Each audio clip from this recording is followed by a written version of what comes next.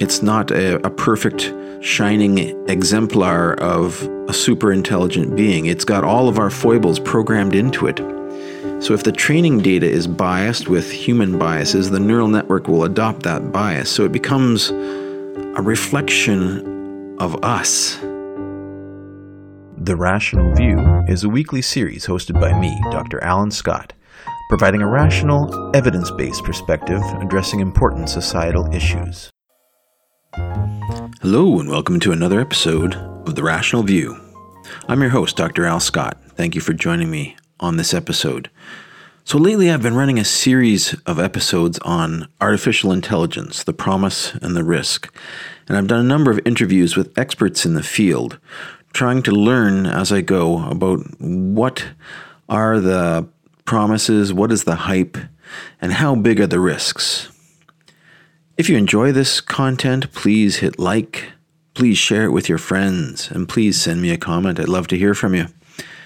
So what have we learned from this series? Well, I started out, I interviewed Professor Alexander Wong from University of Waterloo, and Professor Wong told us about explainable artificial intelligence, a way to reverse engineer neural networks to learn how they tick and to learn what they base their decisions on. And this is a very important thing for understanding how AI works and relying on it in critical situations where people's lives are at stake or judgments could affect people's lives. We don't want the AI to be basing its decisions on some sort of strange criterion or doing things that will fail in a new circumstance. We want them to be making decisions based on things that we think could actually be the correct criteria. He also told us about how artificial intelligence supports physicians in making diagnoses, and it is a very powerful tool for image diagnosis and radiography and that sort of thing. And we also talked about ethics, and he told us how researchers these days are much more aware of the ethical issues surrounding artificial intelligence, and they're being careful to ensure that their neural networks that they produce are ethical. We also had an episode where we talked about what's cool in artificial intelligence, and I described the really cool stuff about AlphaGo and AlphaZero and these game machines that are becoming able to self-teach. The AlphaZero system taught itself how to beat the world's best chess machine, and this is, of course, well beyond the world's best human chess player. And it beat AlphaGo, which had beaten the world champion of Go. So there's a lot of cool stuff coming up the pipe in AI. I had an interview with futurist Thomas Frey. Mr. Frey told us that AI expands human capabilities and that people learn from AI. And I agree. I've seen this as well in the AlphaZero and the chess machines that are beating the human masters. The human masters study their games and learn from them and they become more effective. These machines are able to find the true rules of the system that humans have for centuries tried to tease out of the systems, but by playing millions of games, these machines can learn these things in a day. So it's amazing. We can learn from AI, and AI can make us better. And when I asked him about the ethics of it, he said, we can't stop it. We can't put the genie back in the bottle. There are too many people working on this, and stopping this is not really an option. All we can do is do our best to deal with it as it comes along. And he also had a good point about the future. Being a futurist, he told me that driverless cars are going to be the biggest element of change in the future coming about through artificial intelligence. And this is in the near future. So we're looking forward to that. And then finally, I had an interview with Shalale Rizmane, a PhD student at McGill University in Montreal, who's working on the ethics of AI. And her PhD research is looking at the ethical performance of artificial intelligence systems and trying to measure or quantify in some way how they adhere to human goals, and using this then to classify these systems and measure the systems, because this is an important aspect, is to make sure that these things are aligned with our goals. They're often black boxes unless we can use the explainable AI, but even then, how they perform is unknown to us until we run several systems of data through them, and so testing and measuring their performance is important. But what about the predictions from popular figures like Stephen Hawking and Elon Musk and Bill Gates about the possibility that artificial intelligence will lead us to the apocalypse, that the super intelligent AI is around the corner in 5 years, is what Elon Musk thinks, and that this system, being more intelligent than any person by a long shot and being able to teach itself things, will take off and lead to a huge change in human civilization. And it's difficult to predict what this might do. All of my guests suggested that researchers are now more than ever aware of the risks of ethics and AI. But is this enough? Many of them said that the idea that AI is going to get away from us is overblown. That was the feeling that I got from our discussions. And I've done a lot of research over the course of these episodes and trying to figure out what are the issues and what's the truth and what's the hype. The failures, I think, of artificial intelligence system have become somewhat of a recurring theme in technology news. There are credit scoring algorithms that discriminate against women. There are computer vision systems that misclassify dark-skinned people. There are recommendation systems that promote violent content, trending algorithms that amplify fake news for clickbait. All of these things are bad.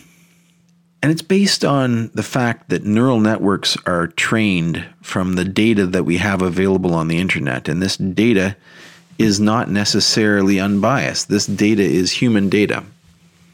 So if the training data is biased with human biases, the neural network will adopt that bias. So it becomes a reflection of us, of what it hears the most in the data that it's given. This is why it's a bad thing. It's not a perfect, shining exemplar of a super intelligent being. It's got all of our foibles programmed into it. AI that's trained on big data from the internet takes on the prevalent biases of that society, and that is what scares us the most about artificial intelligence. One of the most famous AI debacles that I referred to in my intro episode is the Microsoft Tay chatbot, which was released on Twitter in March of 2016 to chat with millennials. And this chatbot was allowed to learn from its interactions.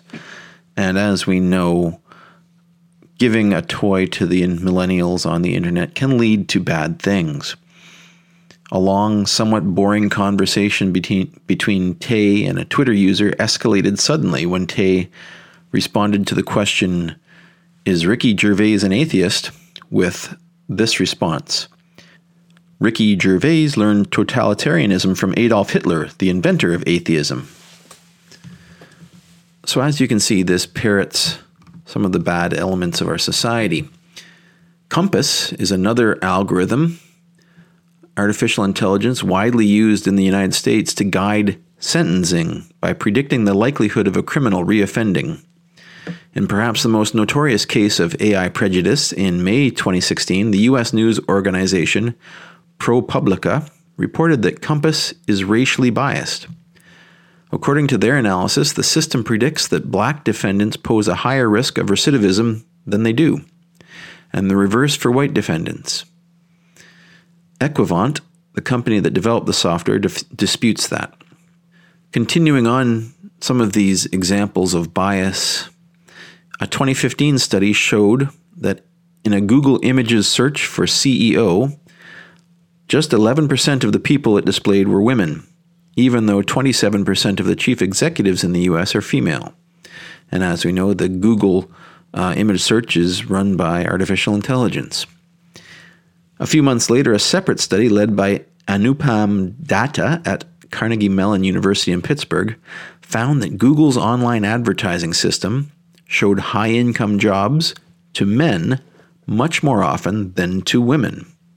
Continuing in the theme of AI gone bad, a story in Reuters, Amazon applicant screening tool was trained on 10 years of historical hiring data from Amazon in the field of software.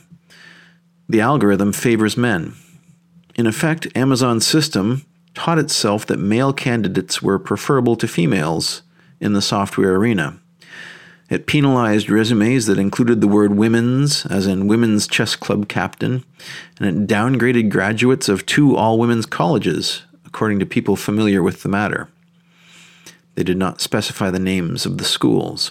The software recognized some 50,000 terms that showed up on past candidates' resumes. The algorithms learned to assign little significance to skills that were common across IT applicants, such as the ability to write various computer codes. Instead, the technology favored candidates who described themselves using verbs more commonly found on male engineers' resumes, such as executed and captured. 55% of U.S. human resources managers said artificial intelligence, or AI, would be a regular part of their work within the next 5 years, according to a 2017 survey by talent software firm CareerBuilder. So you can see again how the AI mirrors us. It's a mimic. It learns to mimic us. In Popular Mechanics, there was an article somewhat chilling. Microsoft has patented a chatbot made from one's social media footprint. According to the new Microsoft patent, images, voice data, social media posts, electronic messages, and written letters can all be used to create or modify a specific index in the theme of the specific person's personality. From there, engineers can use the index to train a chatbot to converse like that person. This is again similar to the replica interview with a bot that I discussed in an earlier episode. And in fact, it's reminiscent of a Black Mirror episode called Be Right Back, where people can keep a likeness, an artificial intelligence likeness of their loved one after they're dead. But what about the ethics? Would the person who died have consented to have some artificial intelligence mimic chatbot go on after you died to continue talking to your loved ones? Perhaps, perhaps not. It's creepy that this can happen. You may be aware of deepfakes. Deepfakes use what are called generative adversarial networks, which are a kind of algorithm that can create new data from existing data sets. These are being used to mimic public features, mimic their voice, mimic their speech patterns, mimic their looks. These algorithms can analyze thousands of recordings of a person's voice, and from this analysis, create a totally new audio file that sounds the same and uses the same speech patterns. Although deepfakes are yet to cause any large problems in the world of politics, you can imagine the possibilities where with a few hours of supercomputer time, you could have your opponent say just about anything you wanted them to say and have a video of it. We all have to be careful that this is coming. This is going to be happening. Although they haven't caused any problems that we know about in politics, we have seen their first use in the world of cybercrime. In August of 2020, it was revealed that a cybercriminal had used a deepfake to steal $220,000. The fraud began back in March 2019 when the scammer created a deepfake imitating the voice of the CEO of the victim's parent company. The victim, a CEO of an energy company, received a call that seemed to be from his boss. In the call, the chief executive asked for an urgent transfer of £200,000 to a Hungarian provider and told him he would be reimbursed. The victim was tricked into believing that the voice was his boss's. It had a slight German accent like his boss, which made the scam more believable. Once the transaction had been confirmed, the scammers called back asking for another transfer. By this time, the CEO had begun to grow suspicious and refused to make the transfer. The funds were reportedly sent from Hungary to Mexico before being transferred to other locations. You can see a pattern here.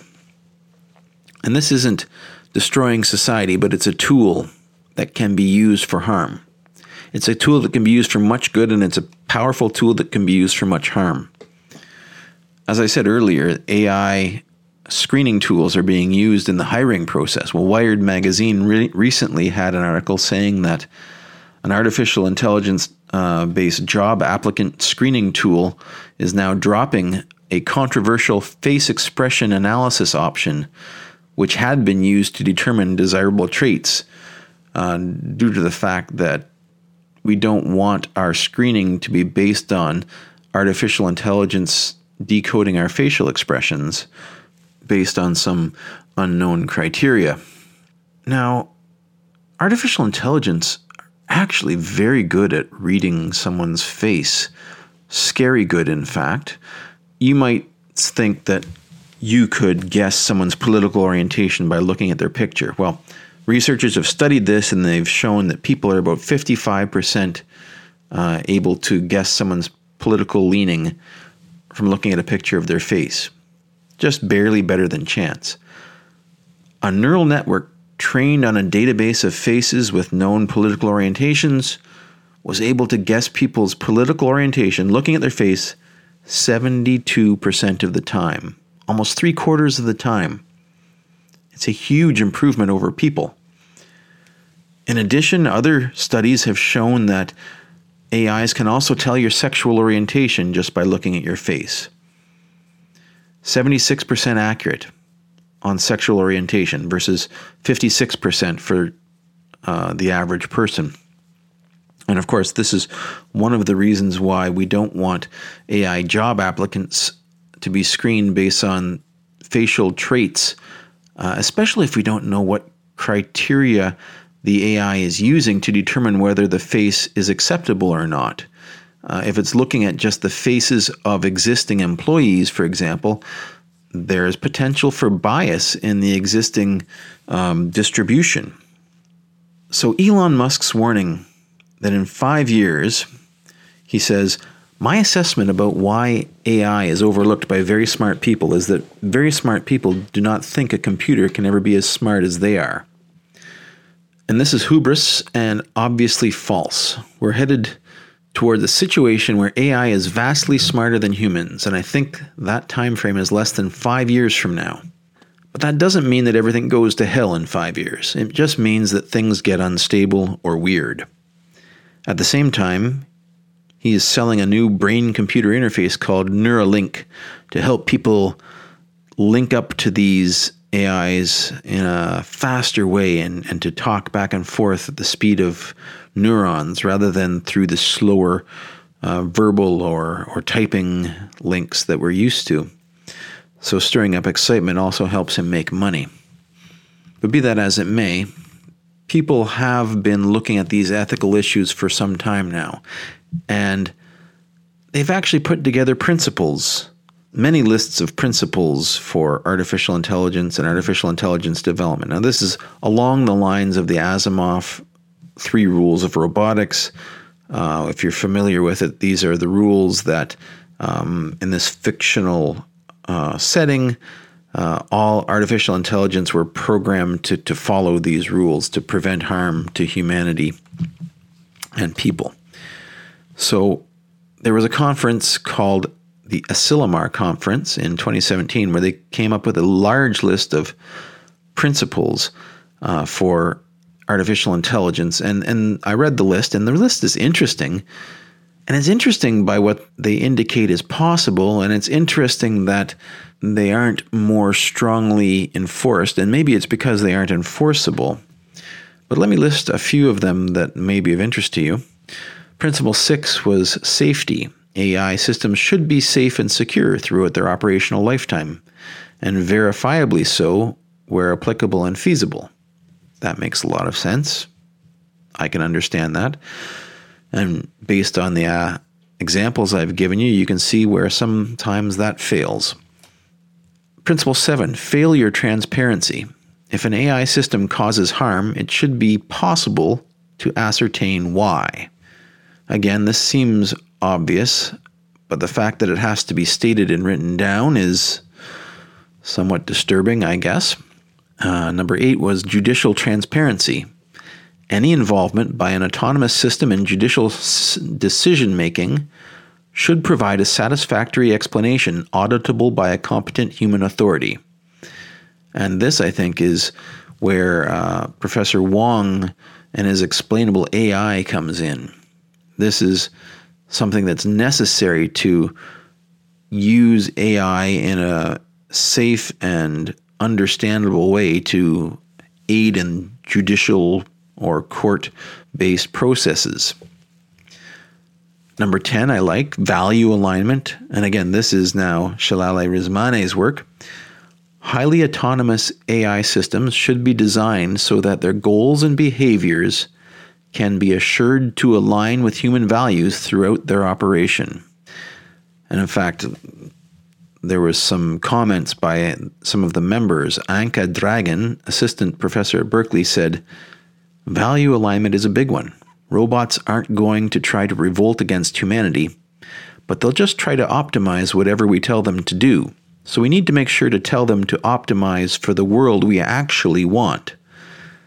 And this is to counter the possibility that you give it the wrong instructions. This is kind of like when you're giving instructions to a genie when you make a wish to a genie, you have to be very careful about how you word your wish.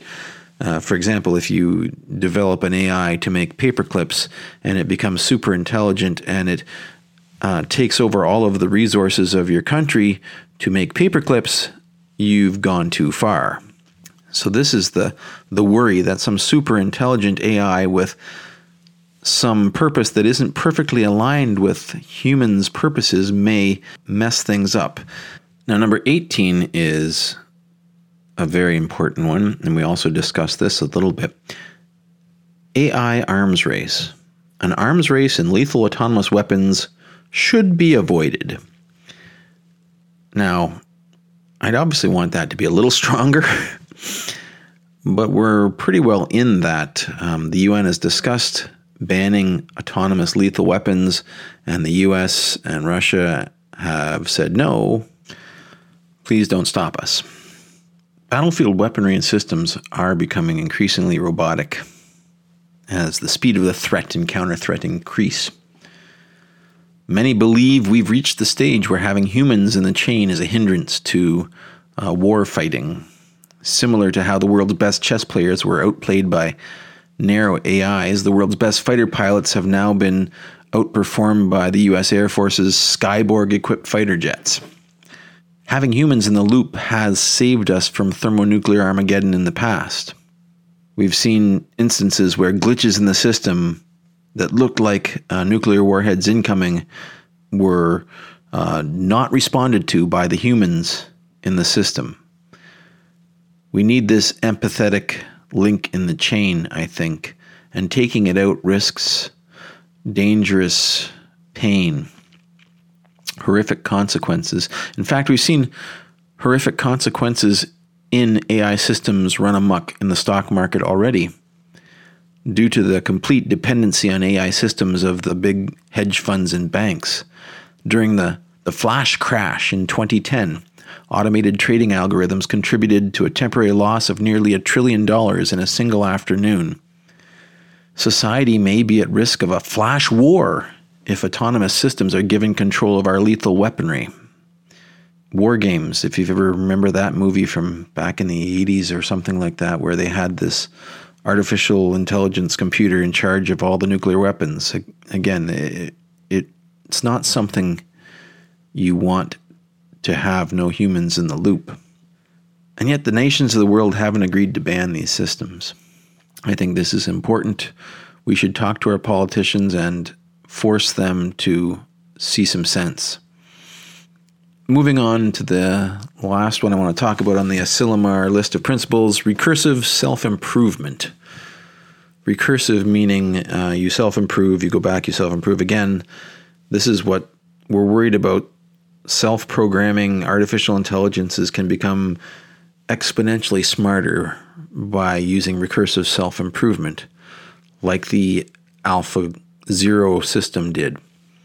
AI systems designed to recursively self-improve or self-replicate in a manner that could lead to rapidly increasing quality or quantity must be subject to strict safety and control measures. Now, obviously, a super-intelligent AI wouldn't inevitably be driven by the same emotional craving to amass power that human beings are akin to. As I said, the worry is that an AI that can exponentially produce some sort of object like paperclips might take over all the resources it needs, preventing others from using the same resources. Remember what I said about AI being significantly better at reading facial expressions than humans? AIs are already fooling people on social media. Facebook uses AI to serve ads and articles to people to keep them hooked, to make them spend time reading ads. This has been exploited by the social media companies themselves. We already have a taste of how these super intelligent AIs will dominate our weak ape brains. Chamath Palihapitiya, former vice president of user growth at Facebook, was giving a talk at Stanford University when he said this: "I feel tremendous guilt. The short-term dopamine-driven feedback loops that we have created are destroying how society works. The smartphones in our pockets keep us connected to an unlimited reserve of constant social interactions. This constant flux of notifications, the rewards, flood our brain with dopamine. The mechanism of reinforcement can spin out of control. The reward pathways in our brain can malfunction, and this leads to addiction. Social media platforms are designed to exploit the reward system in our brain. They're designed to work like a drug. But social media platforms don't want our money. In fact, they are free. What they want is, and what they are buying into with, is our time. Because the longer we stay on, the longer they can show us ads, and the more money advertisers can pay them. And these networks do not want to better humanity. They just want to take up our time and tell us things that get us to click the next article, to read the next ad. They don't care about truth. They don't care about the human race. They don't care about democracy. They've played on the emotions of the vulnerable and frightened, and they've done it with ease. They've built communities around conspiracies like anti-vaccination, anti-mask, flat earth, QAnon, and they've polarized the populace. And this is exactly what people have been warning about. We're seeing the results of AI run amok. The fact that the AIs in social media have no link to truth has nearly destroyed the strongest democracy in the world. So let's ask ourselves, what's the promise and what's the risk? The promise I think I've laid out for you in the earlier episodes. The self-driving cars, the AI for medical support, a super intelligent AI that knows more about us and that we can learn from and that can tell us how to solve problems in many different avenues. Perhaps it will help us to rein in climate change and improve our economic systems. There's so much potential for having a smarter system than ourselves, but there's also so much risk. And we've seen some of these things, the deep fakes, the bias, the cybercrime, the social media tearing our democracies apart.